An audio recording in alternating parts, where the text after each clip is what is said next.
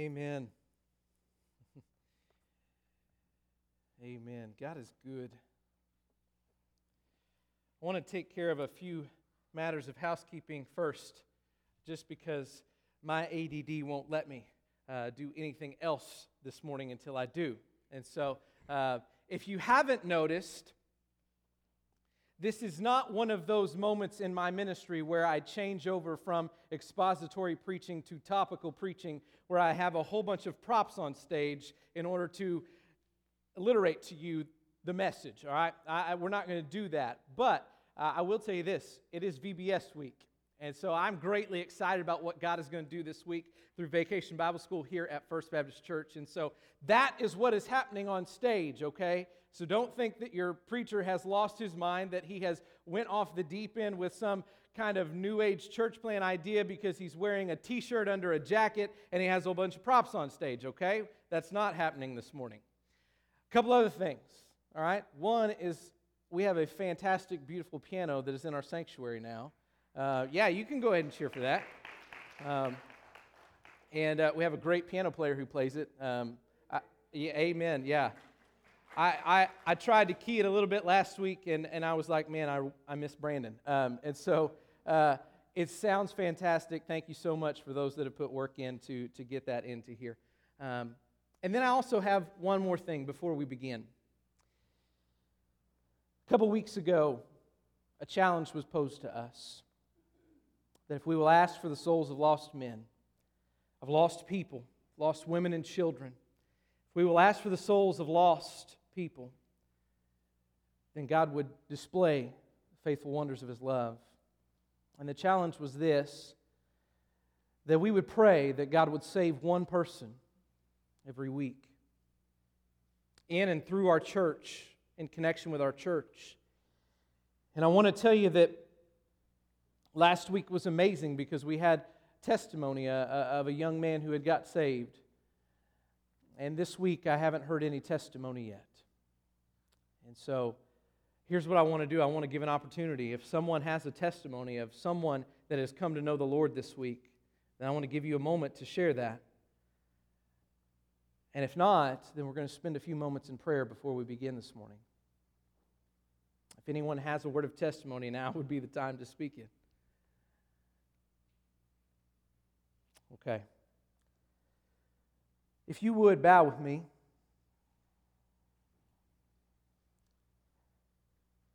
I'm going to ask that you pray to yourself. You can pray aloud if you please. I'm going to lead us in a word of prayer. Remember that challenge, that if we would ask for the souls of lost men, that God would display the wonders of His mighty love, of His faithful love, His enduring love, His gracious love.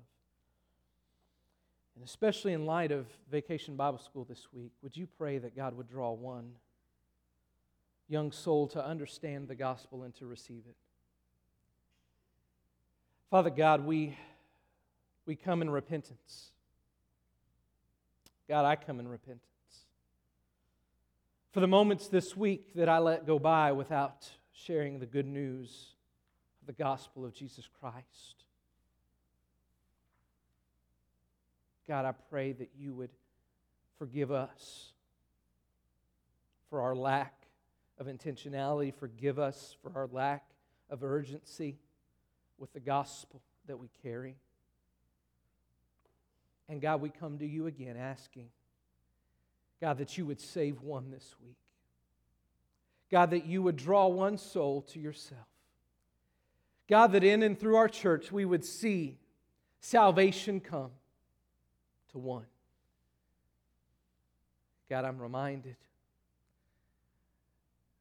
that you will do exceedingly abundantly all above what we think or ask. And so, God, when we ask for one, we know that you will display the wonders of your faithful love. God, would you challenge us this week? Would you give us opportunity this week to share the gospel with someone that we come across? Let us not leave it to our paid staff at our church. Let us not leave it to those that we think are gifted with evangelism, but rather let us take on the call to go and make disciples ourselves. God, we want to praise you in that. We want to give you glory in that. It's in your name I pray. Amen. Amen. I also want to give a public confession and apology. If anyone was present while we were doing all this VBS work, I spoke very harshly and disrespectfully with my wife in the hallway, and I just want to apologize to anyone that was around for that. It was unnecessary and it was excessive, and I've already worked that out with her. She's here this morning, so that's a good sign. But I just want to apologize if anyone was around for that. It was not a good example of what Christ-like love and honoring in the home should look like, and so I apologize for that. I do want to begin with a thought this morning for you. I want to begin with this idea, and it comes from a great theologian, Dr. Seuss. Dr. Seuss said this: sometimes you will never know the value of something until it becomes a memory. Sometimes you will never know the value of something until it becomes a memory.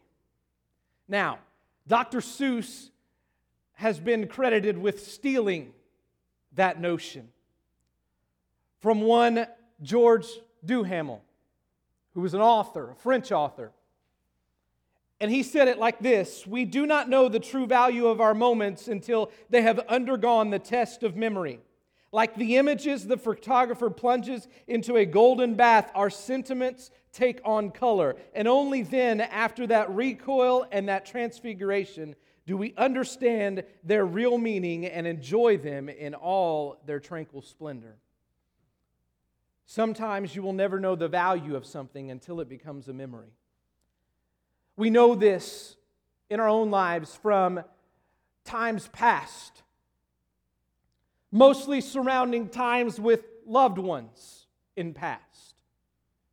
We never understand the value of something until it becomes a memory. And for a lot of us, remembering something is a struggle. For a lot of us, calling to memory something that has happened, transpired, something that has been said is difficult. And as we get older, that becomes more of the case. For some reason, I don't know why God designed it this way, but for some reason, from the ages of 3 to about the ages of 9, children remember everything. They remember what you said. They remember what you did. They remember what you promised. They even remember how much money is in your bank account when you don't. I don't understand that. But for some reason, in God's design, from the ages of 10 to 18, the human body undergoes some sort of weird thing where it can't remember a single thing that it's told to do, where it can't remember a single thing that it is supposed to do, and it can't remember a single thing that mom or dad ever said, period. And then 18 hits. And all of a sudden, we got a bunch of college students who can memorize entire pages of books because it's required, because you're spending money for that education. And so you've got this grand memory that happens until you hit about 30. And then there's a downhill plunge towards memory loss. Now, the exception to this happens between male and female, because apparently females can remember much more than males can, and often it has to do with males that they remember those things. Memory. I'm reminded of this story. A couple was sitting in the worship service when the wife suddenly gasped and said, "Oh, this is awful." She said, "I forgot to turn the iron off at home." To which her husband replied, "Don't worry, dear, the house won't burn down for long. I think I forgot to turn the faucet in the bathtub off." You see, memory is something that is vitally important. Memory serves us well. Alexander Smith, the great Scottish poet, said, "A man's real possession is his memory. In nothing else is he rich, and in nothing else is he poor." Richard Livingston, a British billionaire, said, "There are few greater treasures to be acquired in youth than great poetry stored in the memory. At the time, one may resent the labor of storing it, but they sleep in the memory and awake in later years, illuminated by life and illuminating it." You may have great memories. And what we're going to talk about today is remembering the victories. I think it's fitting that we have the stage that we have because I'm going to use a lot of sports analogy today. But I want us to be challenged to remember the victories today. I can tell you of a few victories myself. 5th grade basketball, 1998. Me and my team, we all thought that we were the 98 Bulls. Now, there was much argument about who was Michael Jordan at that time. And we all were, because nobody wanted to be a Steve Kerr or a Dennis Rodman. We all wanted to be Jordan. But I remember specifically our 5th grade basketball year, and specifically the last game of the year. We were in a region tournament to finish out the year, and we were playing our nemesis, all right? So in sports, you have that one team, that rivalry team that you always somehow face in important moments. And every game that you play is close. Every game that you play is intense. Well, for us, Luther Little League 5th grade basketball team, that was Indian Meridian. All right, they had 2 kids that were like a foot taller than the rest of us. All right, we were much faster, much more skilled than they were, but when you're in 5th grade and there's 2 kids that are almost 6 foot, there's not a whole lot you can do. But we were playing them in the finals. It was a tight game. Came down to the end of the game and we were down by 1.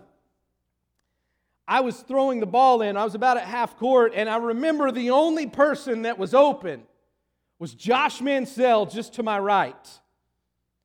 And we had maybe half a second, a little more on the clock. The coach told us, "Hey, just throw the ball in and whoever catches it, chunk it." Well, Mansell runs up from the lane. I throw the ball to him. He turns around, throws that ball. Buzzer goes off in the air. That ball hits nothing but net, and you'd have thought that we won the world championship. I remember that victory. Fast forward to another victory. It was my freshman year. Whether I was good or not, or simply just the only person who could handle the ball and run the offense, as a freshman, I was called up to the varsity squad and I was made a starter on our high school basketball team.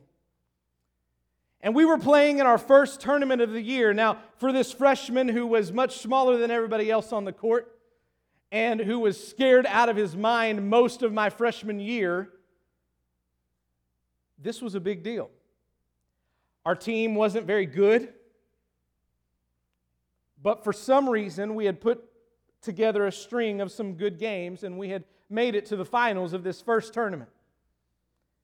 And we come to the end of the game, and all of a sudden, we have fought this team tooth and nail, and we're down by 2 when we've got about 4.5 seconds left. Coach calls the timeout. We go over to the huddle, and he's beginning to draw up a play. And I remember looking over at Brian Henry, who was a junior. He was the leader on our team. And Brian looks up at Coach, and he says, "Coach, I think DJ should take the shot." Now, I'm sure that my face and Coach's face matched in our surprise of what just came out of his mouth. But Coach, for some reason, when he came to himself, he said, "I think that's a good idea." And I'm over there thinking, no, it's not. Definitely not. I remember that play. I passed the ball in, And I receive it back, and I'm driving down the court, down the left side, and all of a sudden Brian shows up and sets one of the best screens that I've never seen because I was already past it. And all of a sudden, I look up at the clock, and there's about a second left. And I pull up a jumper from the left side about 6 feet out from the three-point line. Launched that and prayed like I'd never prayed before in my life. Sure enough, that ball went in, and we won. And yet again, you'd have thought we won the world championship. It was a good day. Fast forward another 3 years. It was our senior year. It was senior night. And one of our rivals that had been our rivals since even grade school was coming into town to play us. And the game was packed. We had the sports animal was there broadcasting. It was a highlight game of the week. And my feelings and emotions that day, athletes, basketball players specifically, you'll understand this. Listen, I could have been blindfolded, had the flu, and severed my spinal cord, and I could have made anything I threw at the goal. Okay? And so it was one of those days, and sure enough, we get to play in the game. I have a career high in points and assists. We annihilate that poor team from Bethany that didn't know what they were walking into that night. It was one of the sweetest memories that we had. It was awesome.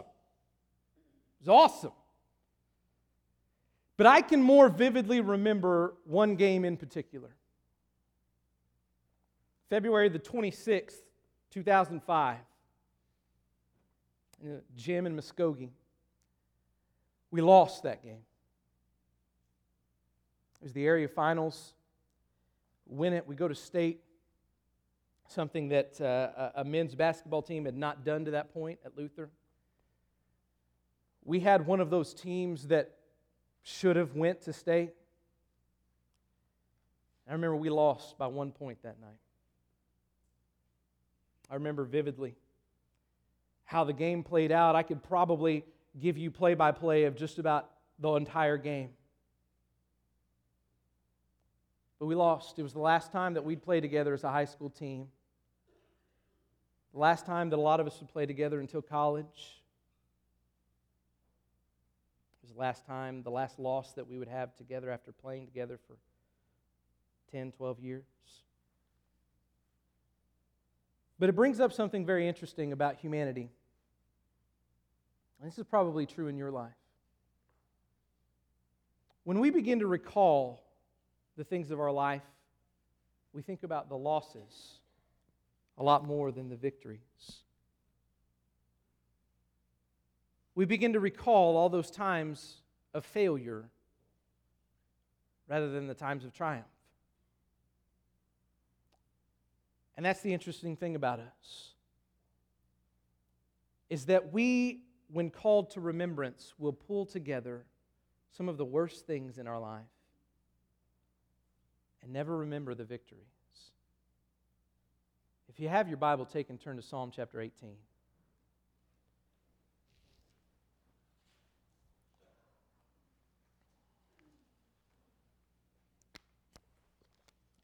I want to encourage and challenge you today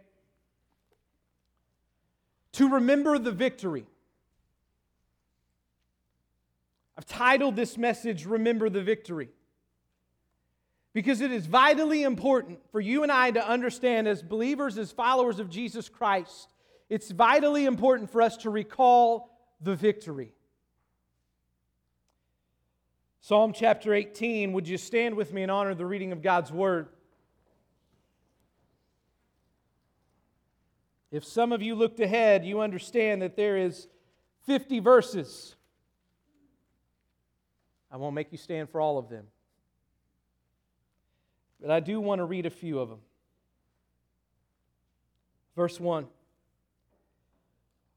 I love you, Lord, my strength. The Lord is my rock, my fortress, my deliverer, my God, my rock where I seek refuge, my shield and the horn of my salvation, my stronghold. I called to the Lord who is worthy of praise, and I was saved from my enemies. The ropes of death were wrapped around me. The torrents of destruction terrified me. The ropes of Sheol entangled me. The snares of death confronted me. I called to the Lord in my distress, and I cried to my God for help. From His temple He heard my voice, and my cry to Him reached His ears. And then the earth shook and quaked. The foundations of the mountains trembled, and they shook because my God burned with anger. Fast forward with me to verse 46. The Lord lives. Blessed be my rock. The God of my salvation is exalted. God, He grants me vengeance and subdues peoples under me. He frees me from my enemies. You exalt me above my adversaries. You rescue me from violent men. Therefore I will give thanks to You among the nations, Lord. I will sing praises about Your name. He gives great victories to His king. He shows loyalty to His anointed, to David and to His descendants forever. Let's pray together. Father God, as we venture through this psalm, I pray that You would recall to us in memory the great victory that we have in You. God, I pray that Your word would speak mightily to us today. God, that Your name, that Your fame, that Your glory would go forth, that we would rest in the victory of Christ our Savior. And it's in His name that we pray. Amen. Amen. You may be seated.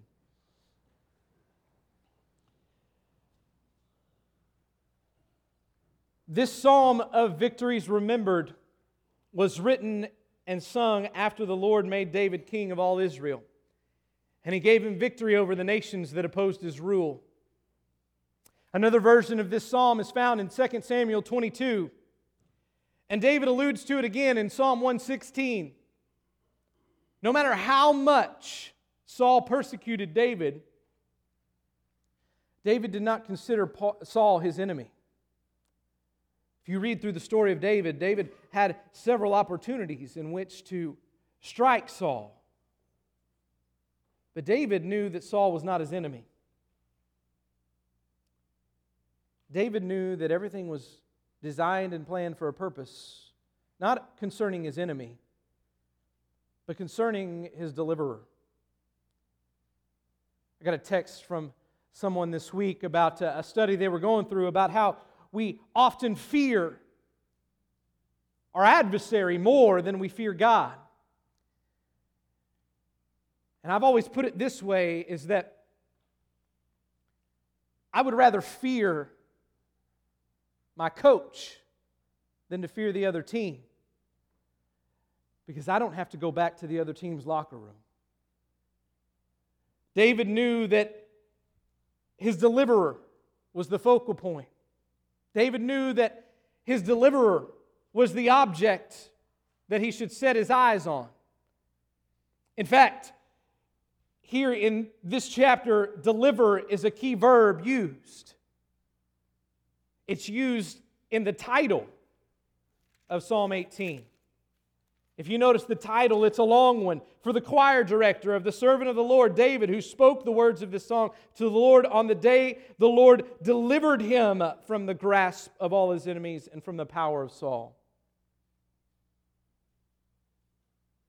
Rather than this psalm being directed at a certain instance in connection with Saul, the psalm was most likely instituted as a national anthem of sorts that would be sung to praise God for His deliverance of the nation of Israel.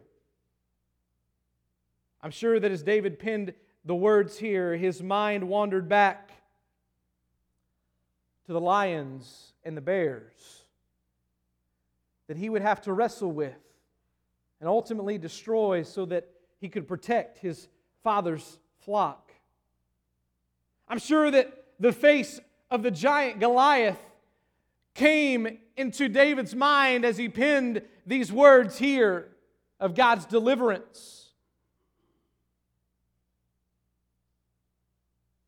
I'm sure that as he pens the words in verse 25 and on, when he says, with the faithful, you prove yourself faithful. With the blameless, you prove yourself blameless. With the pure, you prove yourself pure. I'm sure that as he spoke and wrote those words and then followed them later on with, I can attack a barricade with my God. And with Him I can leap over a wall. I wonder if the faces of David's loyal, mighty men ran through his brain as they triumphed and trampled into giants and beasts and armies and stood atop the mound victorious. I'm sure David began to recall all these things.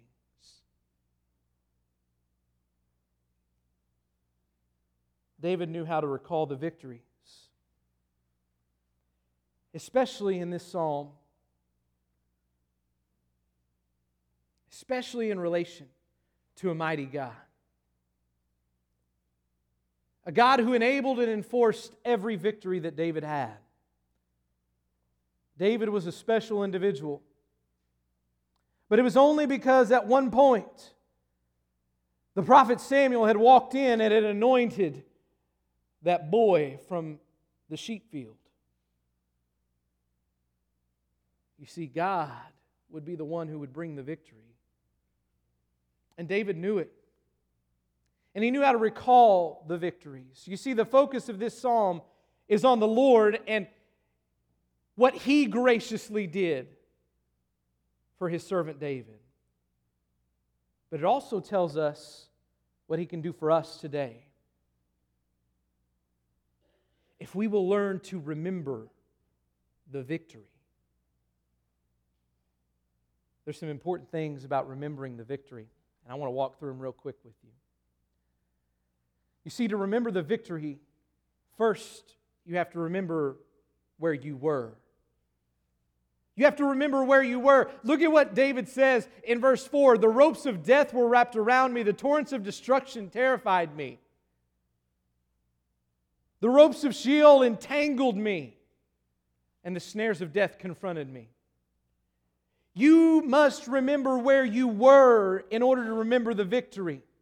You see, none of us came out perfect. Some of us think we did. But none of us came out perfect. You must remember where you were. Let me remind you of the victory in relation to where you were. You see, you and I, we were born into a world of sin. But more than just being born into a world of sin, we were born sinful. You see, when Adam and Eve ate of the fruit, it was inherited to us that we would be born into this world separated from God.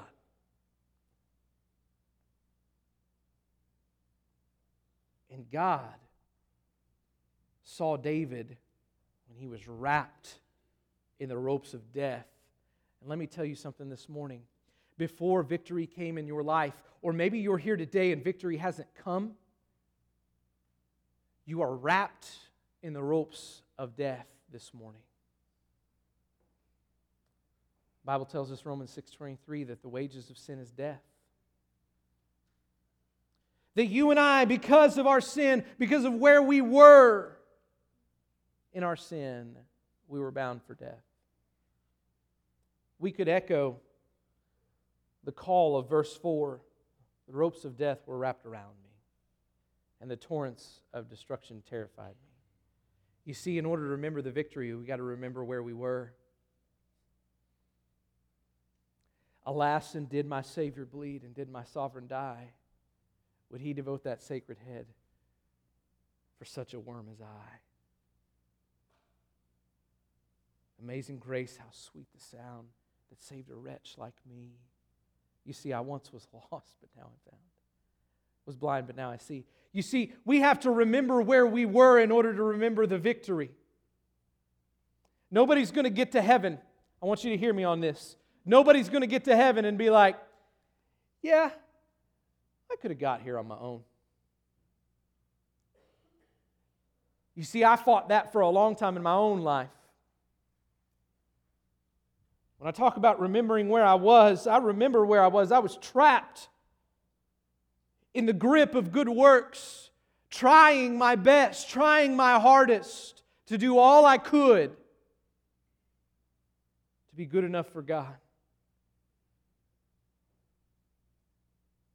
We have to remember where we were. Secondly, we got to remember who God is. We got to remember who God is. Look with me. Verse 30. God. I love how David does that, by the way. He does it almost as if this is like a Webster's Dictionary definition. Does your Bible have that little hyphen right after it? That little separator? It says, God, His way is perfect.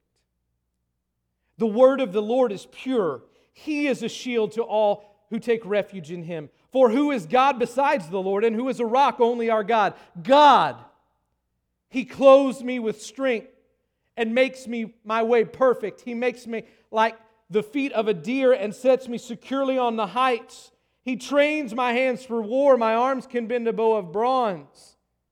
You have given me the shield of your salvation. Your right hand upholds me. Your humility exalts me. You make a spacious place beneath me for my steps, and my ankles do not give way. Not only do we have to remember in the victory where we were, but we got to remember who God is. One of the great things about the sports world is that no matter how much a coach tries to put all the attention on his players, there's one person that everybody wants to go to in the midst of victory, and it's the coach. He's the one that does press conferences. He's the one they find and say, hey, can we do an interview? He's the one that players talk about. And our God is no different. You see, when we recall the victory, we point it back to the very one and who He is in our life. And not only who He is, but thirdly, what He's done. When we remember the victory, we have to remember where we were and who God is, but we also have to remember what He's done. Verse 32, He clothes me with strength and makes my way perfect. You couldn't make your way perfect, only He could. He makes my feet like the feet of a deer and sets me securely on the heights. He trains my hands for war. My arms can bend a bow of bronze. You've given me the shield of your salvation. Look ahead at verse 43. What God has done. You have freed me from the feuds among the people. You have appointed me the head of nations. A people I had not known serve me. Foreigners submit to me, cringing as soon as they hear, they obey me. Foreigners lose heart and come trembling from their fortifications. You see, our victory never had anything to do with us. It had everything to do with God. You and I, we were dead in our sin. And there was a Jesus who came and lived a perfect life. And He died a sinner's death. You know why? So that you and I could not get the glory in our salvation. So that you and I could not attain our salvation. So that you and I could not work towards our salvation. But simply so that Jesus Christ would be the only name that we could boast in whenever we talk about being saved. That He would be the only one that we can point to when we say, He is my salvation. He is my rock. He is my shield. You and I had nothing to do with it. It was all Him. And that's the great thing about remembering the victory, is that you and I had little, in fact, no part in it. When Jesus died and He rose again, He said, I have conquered death, hell, and the grave. I hold the keys to the gate. I am the way, the truth, and the life.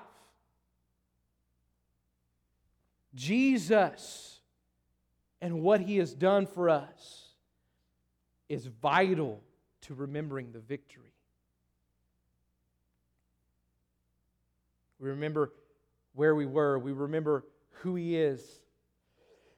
We remember what He's done. I want you to think about this for me with just a second. And we remember why He did it. The Bible tells us God loved us inasmuch as we were still sinners. Christ died for us. You guys know this verse. For God so loved the world that He gave His only Son, that whoever believes in Him would not perish but have everlasting life. When we remember the victory, we must remember why it was that we were victorious. I'm going to get really excited for a minute just because this is how cool God is, and this is how the ministry of the Word works in our hearts. I want you to look with me at the end of verse 50.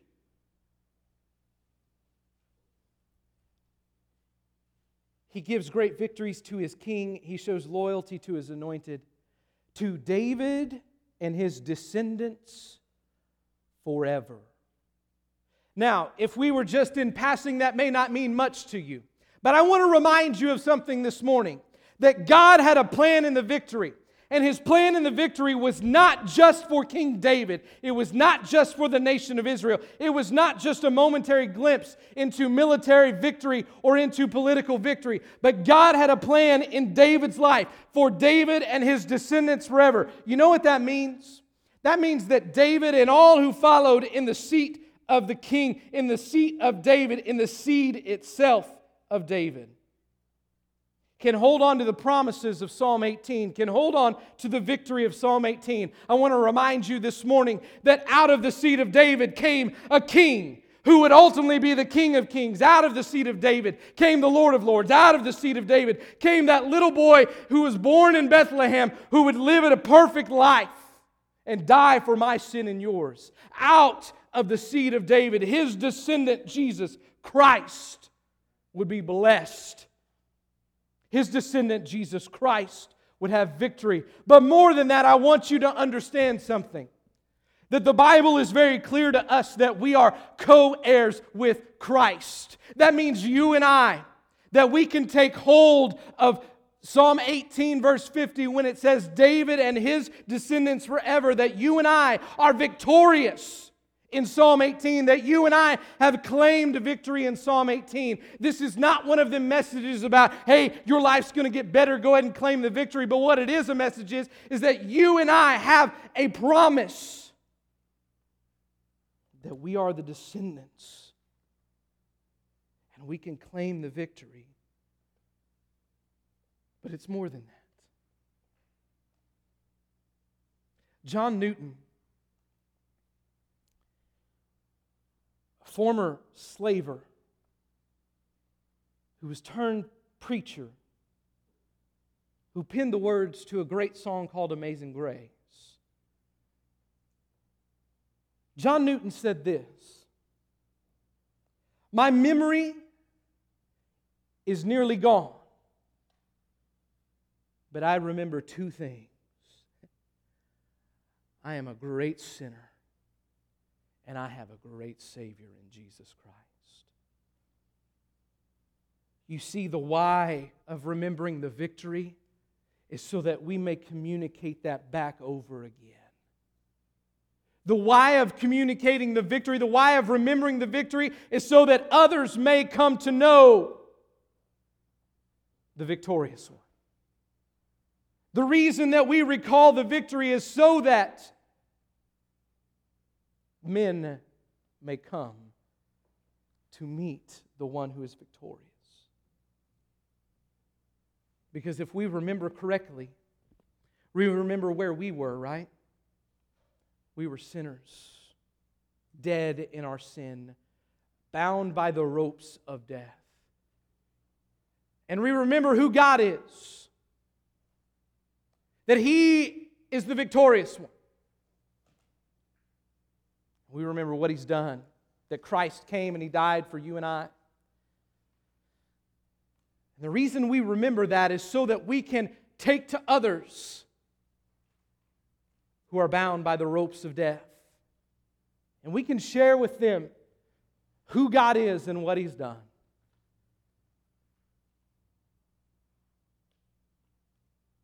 I want to say this final quote, again from John Newton. I want to challenge you this morning to remember the victory. Remember what God has done. In his old age, when he could no longer see to read, John Newton, the author of Amazing Grace, as I said, heard someone recite the verse out of 1 Corinthians 15:10, which is where Paul said, "By the grace of God I am what I am." John Newton remained silent for a short time, and then he spoke these words. "I'm not what I ought to be. Ah, how imperfect and deficient. I am not what I might be, considering my privileges and my opportunities. I am not what I wish to be. God, who knows my heart, knows I wish to be like Him. I am not what I hope to be. Before long, I will drop this clay tabernacle to be like Him and see Him as He is. Yes, I am not what I once was, a child of sin and slave of the devil. Though not all these, not what I ought to be, not what I might be, not what I wish or hope to be, and not what I once was, I think I can truly say with the apostle, by the grace of God, I am what I am. David said, therefore I will give thanks to you among the nations, and I will sing praises about your name. For you give great victories.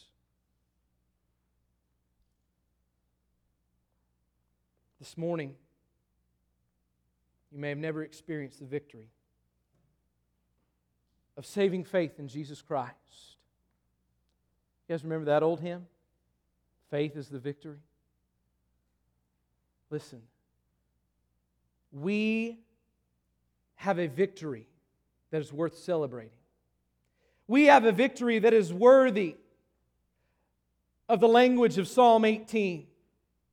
We have a victory that cries out, verse 46. Oh, how good this is. The Lord lives.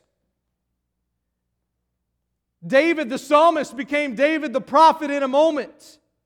He said, the Lord lives and He is my rock. The God of my salvation is exalted. When was the last time you remembered the victory and proclaimed, the Lord lives.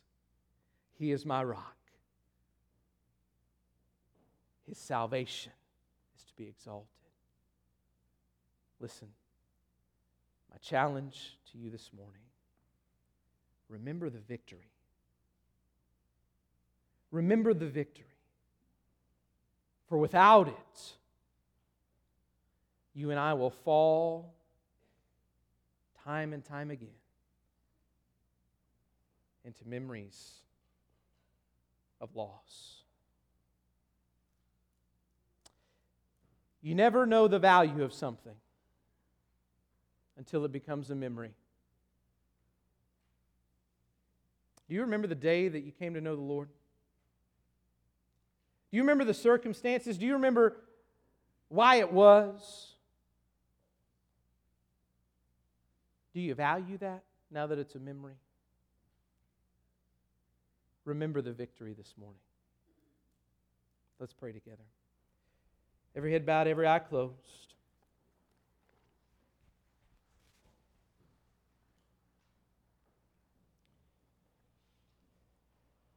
I want to challenge you this morning.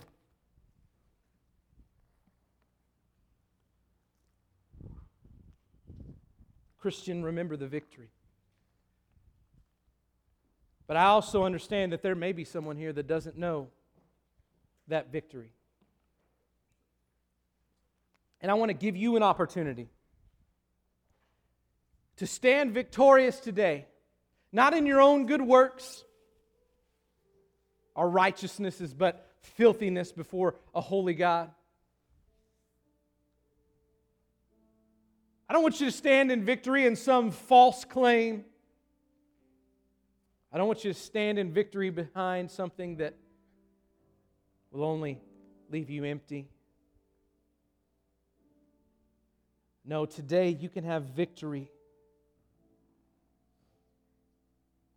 You can have victory through Jesus Christ because of what He's done. And one day you'll look back and you'll remember who you were. And you'll remember who God is. You'll remember what He's done for you. And something that will be valued will be that victory. You can do that today. You can come forward and say, DJ, I want to be saved. Myself or someone else will talk with you for a moment, share with you what that means, share with you what it looks like, what happens when we give our lives to the Lord. And you can celebrate this day as a day of victory.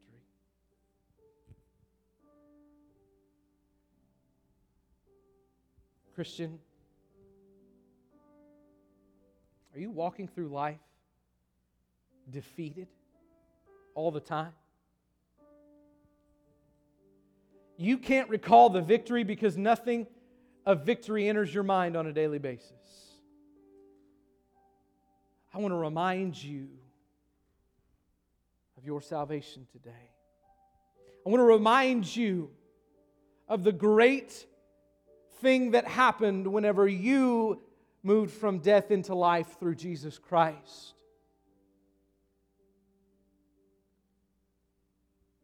It's funny how a terrible day can immediately change when we're reminded of victory.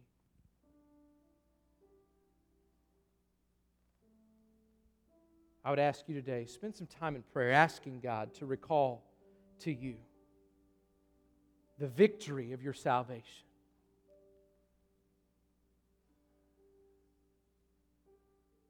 Member of First Baptist Church, in this time of response, would you ask that God would show Himself victorious again in our church? That He would call one from death into life, that He would reign victorious in the salvation of another. Would you ask Him that? Father God, we want to honor You at this moment. God, just as folks are sitting here, as they're praying, as they're thinking, God, I pray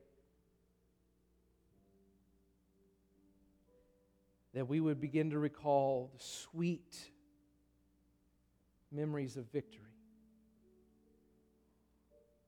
God, not of victories of days past, whenever we felt like the church was where we wanted it. Not victories of days past when we felt like our nation was where we wanted it. Not victories of days past when we could celebrate earthly, humanly things. But God, remind us of the victory that we have in Christ.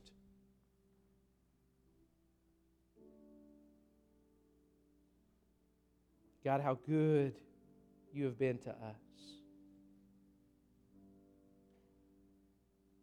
And that while we were sinners, Christ died for us. And that when we called on the name of the Lord, we were saved. That He was the one who took the punishment for our sin, so that we could stand and proclaim, the Lord lives. He is my rock. God of my salvation is to be exalted.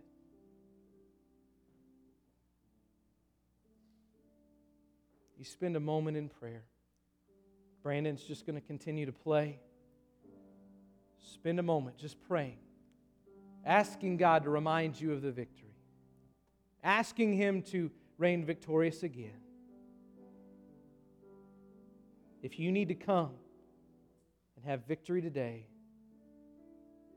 and you come find me and say, I want to be saved,